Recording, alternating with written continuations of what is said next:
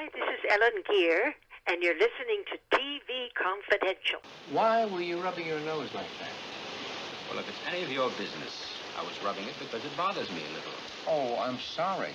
Is it because of your eyeglasses? Ed Robertson with a reminder that Louise Sorel will join us at the top of the hour. We hope you join us for that. In the meantime, we will close out our first hour by playing part two of a conversation that began last week with Phil Rosenzweig. Phil Rosenzweig, professor of organizational behavior at the MIT Business School and the author of Reginald Rose and the Journey of 12 Angry Men, the first biography of Reginald Rose. Reginald Rose, one of the first great voices of television. Phil's book also provides the backstory of Rose's magnum opus, 12 Angry Men. Reginald Rose and the Journey of 12 Angry Men, available Fordham University Press as well as Amazon.com.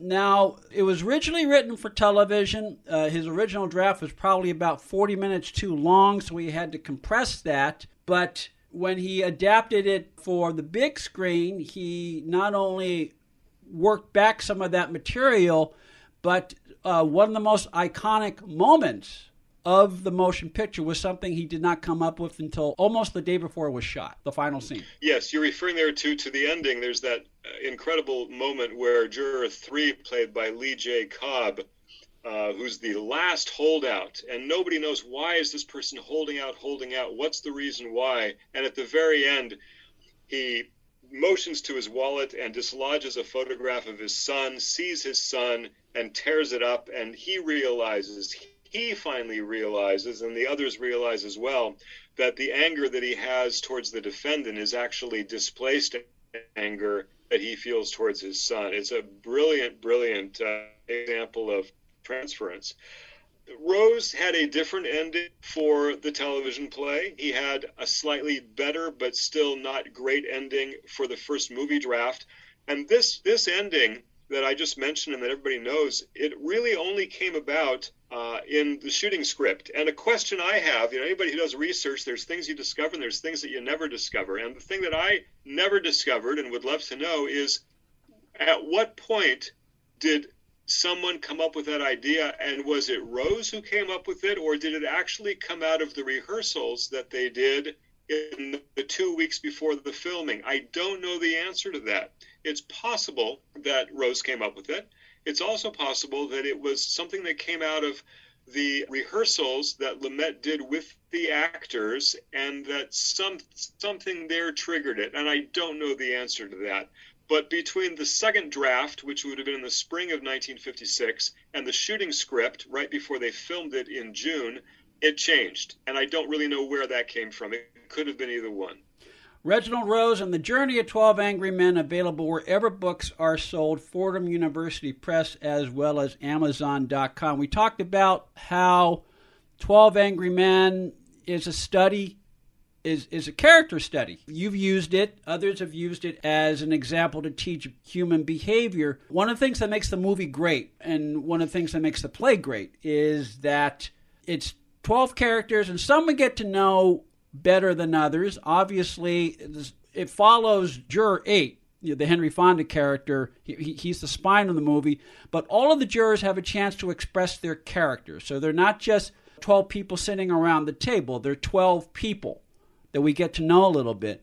And part of that has to do with the brilliance of Rose as a dramatist, but in the case of the movie, a lot of it has to do with the casting. And the cast, we should touch a little bit on the cast itself. Besides Lee J. Cobb and Henry Fonda, actors who were not only established players in TV at the time, but actors who would become well-known in the decades after the movie. That's right. You had Lee J. Cobb as juror number 3. You had Jack Warden, who plays juror number 7. Jack Klugman, not very well known at the time, but went on to a great career. Marty Balsam as well. And Ed Begley played juror 10. One of the things that's not well known is that he wasn't supposed to play that role. It was supposed to be Edward Arnold, who played it on the television movie, a big, strong character that Frank Capra used to like as a bad guy. He would have made a great juror 10. But he died suddenly about 6 weeks before filming began, and they reached out to Ed Begley, who Lumet knew. Begley was starring in Inherit the Wind on Broadway. And he thought that was the culmination of his career. Every night after they did a wrap on 12 Angry Men, he'd walk over and he'd be on Broadway. And you mentioned going to the Academy Library in Beverly Hills there. They have Ed Begley's scrapbook. And one of the things that I found in there is a fascinating quote. He said, people underestimated me. Well, that's my word. People didn't appreciate me as an actor until 12 Angry Men. They just thought I was the person that I played until 12 Angry Men, because everybody who knew Ed Begley knew he was not this mean-spirited bigot. But that movie is what we remember him for. So he probably played the lead in Inherit the Wind, 700-800 times, but nobody knows that anymore. It's not been captured on film. He was not in the movie version. They went to other actors for that. We remember him for what had been this fairly small role. So it really was a fabulous ensemble cast. I didn't mention E.G. Marshall. He, of course, went on to The Defenders. Mm-hmm. He plays Juror 4. So Klugman, Martin Balsam, E.G. Marshall, Jack Warden, those four in particular worked a lot with Rose over the years, and almost all of the cast Lumet picked because Lumet had known them from his television work on either Danger or You Are There. The few exceptions, Joseph Sweeney, who plays the old man, and George Voskovic, they had been on the original Studio One version and were kept on for the movie. And then two newcomers, Robert Weber, who plays Juror 12, and John Fiedler plays Juror number 2. John Fiedler is one of my favorite characters in the movie, not just because I remember him from all the other movies and TV shows that he subsequently did, but if I remember correctly, it's either his character or E.G. Marshall's character. There's a pivotal scene. It's one of the points where there's another pivot in the vote, and it has to do with wearing your glasses and the effect the bridge can have on one's nose, and I know Fiedler. I don't remember whether it was Fiedler's character who wore glasses or Marshall's, but it's another example of how something like that helps bring out an aspect of the character, and that's what makes all those characters great. Yes, and interestingly, Ed, in Rose's first outline, the person who comes up with all the insights is Juror 8. And as Rose reworked the script, he gave more and more of those insights to other people. And you realize that the power of Juror 8 is in creating an environment where ordinary people have the courage to point out things that they observed. So Juror 2 talks about the angle of the knife, and the old man, Juror 9, he has his insights, and Juror 6 and so forth. So one of the things from a group dynamic standpoint is that at the very beginning, who talks a lot? Well, it's the people who are seemingly confident, the loud people, Juror 10, Juror 3, Juror 7, the loudmouth salesman. And who doesn't speak at the beginning? The meek Juror 2, the old man Juror 9, the immigrant Juror 11. But over time, thanks to what Fonda's able to do to make people feel empowered in a safe environment, the loudmouths start talking less, and the meek people, the marginalized people, begin to contribute more. It's an extraordinary thing that Rose developed there. Reginald Rose and the Journey of 12 Angry Men, available wherever books are sold, Fort Howard University Press, as well as Amazon.com. Stay with us, folks. We'll be right back. We've touched briefly on The Defenders. We're going to have Phil back later on in the year. We'll talk a lot more expansively about The Defenders, because that merits a conversation of itself. But two more questions for now. 12 Angry Men has been the basis of many adaptations, some straightforward, some as parodies. Do you have a favorite adaptation of 12 Angry Men? Well, the one that just blew me away was a few years ago. Inside Amy Schumer did a dead ringer of a knockoff. Right down to the cinematography, the angles, what the characters were wearing. But of course, she addressed something very, very different. The question here was, is Amy Schumer hot enough to be on television? They had all these men talking about, talking as men may talk amongst themselves about women's bodies. It's a brilliant example of that.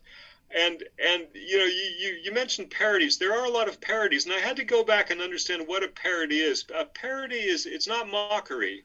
No, you have to understand the source material in order to exaggerate certain elements of it.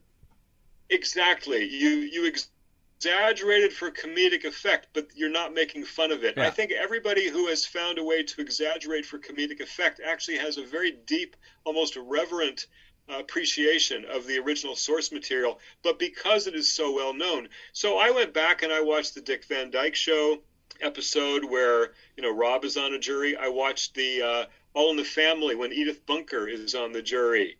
And of course, she's the simple-minded but actually very wise person who holds out for good reason.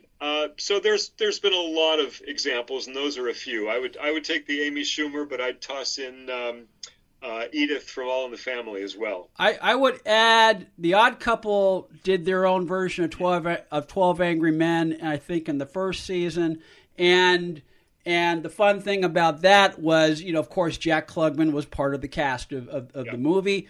And about 10 years ago, I saw an adaptation of 12 Angry Men performed by the Pasadena Playhouse. And It was an all African-American cast. And factoring in what I've come to learn about Reginald Rose through Reginald Rose and the journey of 12 Angry Men, I would like to think Rose would have been particularly pleased with that adaptation. So there are ways to take the basic ideas and cast it in ways that brings into sharper relief some of the differences. A curious thing, I think it's really important to point out, as he wrote it, it's an all-white jury. It's powerful because when they first look around the room and look at one another, it's like, oh, well, we're all white men, we're all going to see it the same way. And therefore, when the rifts come about based on age, class, education, temperament, whatever it may be, they're very powerful because there's a superficial homogeneity of the group. But that's not the only way you can cast it. And Pasadena and elsewhere have done things a bit differently, casting not 12 white men. William Friedkin did a version on Showtime in 1997 where he introduced some black, some Hispanic characters. It brings a different dynamic. Reginald Rose and the Journey of 12 Angry Men, available wherever books are sold, through Fordham University Press as well as Amazon.com. Phil Rosenzweig, we will have you back on very, very soon on TV Confidential. Thank you so much for joining us. My pleasure. Thanks for having me, Ed. Louise Sorel will join us when we come back for hour number 2 of TV Confidential. Stay with us. Now available at retail for the very first time from our friends at Time Life, Dolly, the Ultimate Collection. Dolly, the Ultimate Collection, a dazzling and delightful 6-DVD collection highlighting many of the greatest moments from the incredible career of Dolly Parton, the undisputed Queen of Country Music. Dolly, the Ultimate Collection, available nationally in Walmart stores and select retailers beginning Tuesday, September 21st, from our friends at Time Life. Be part of our conversation. If you like what you hear, have thoughts on this week's program, or have an idea for a future edition of TV Confidential, we'd love to hear from you. You can email us at talk@tvconfidential.net, talk@tvconfidential.net. You can also message us at facebook.com/TV Confidential, x.com/TV Confidential, or at TV Confidential on Instagram. And if you're listening to us on the TV Confidential podcast, please be sure to hit the subscribe button. This portion of TV Confidential is brought to us by our friends at Front Porch Realty, the community of realtors in the Northern Bay area of California that is committed to finding the solution that is best for their clients. Whether you're a first-time home buyer or looking to sell or lease your property in Northern California, call Karen Strain at 415-886-7411 or visit frontporchrealtygroup.com for more information on how they can help you.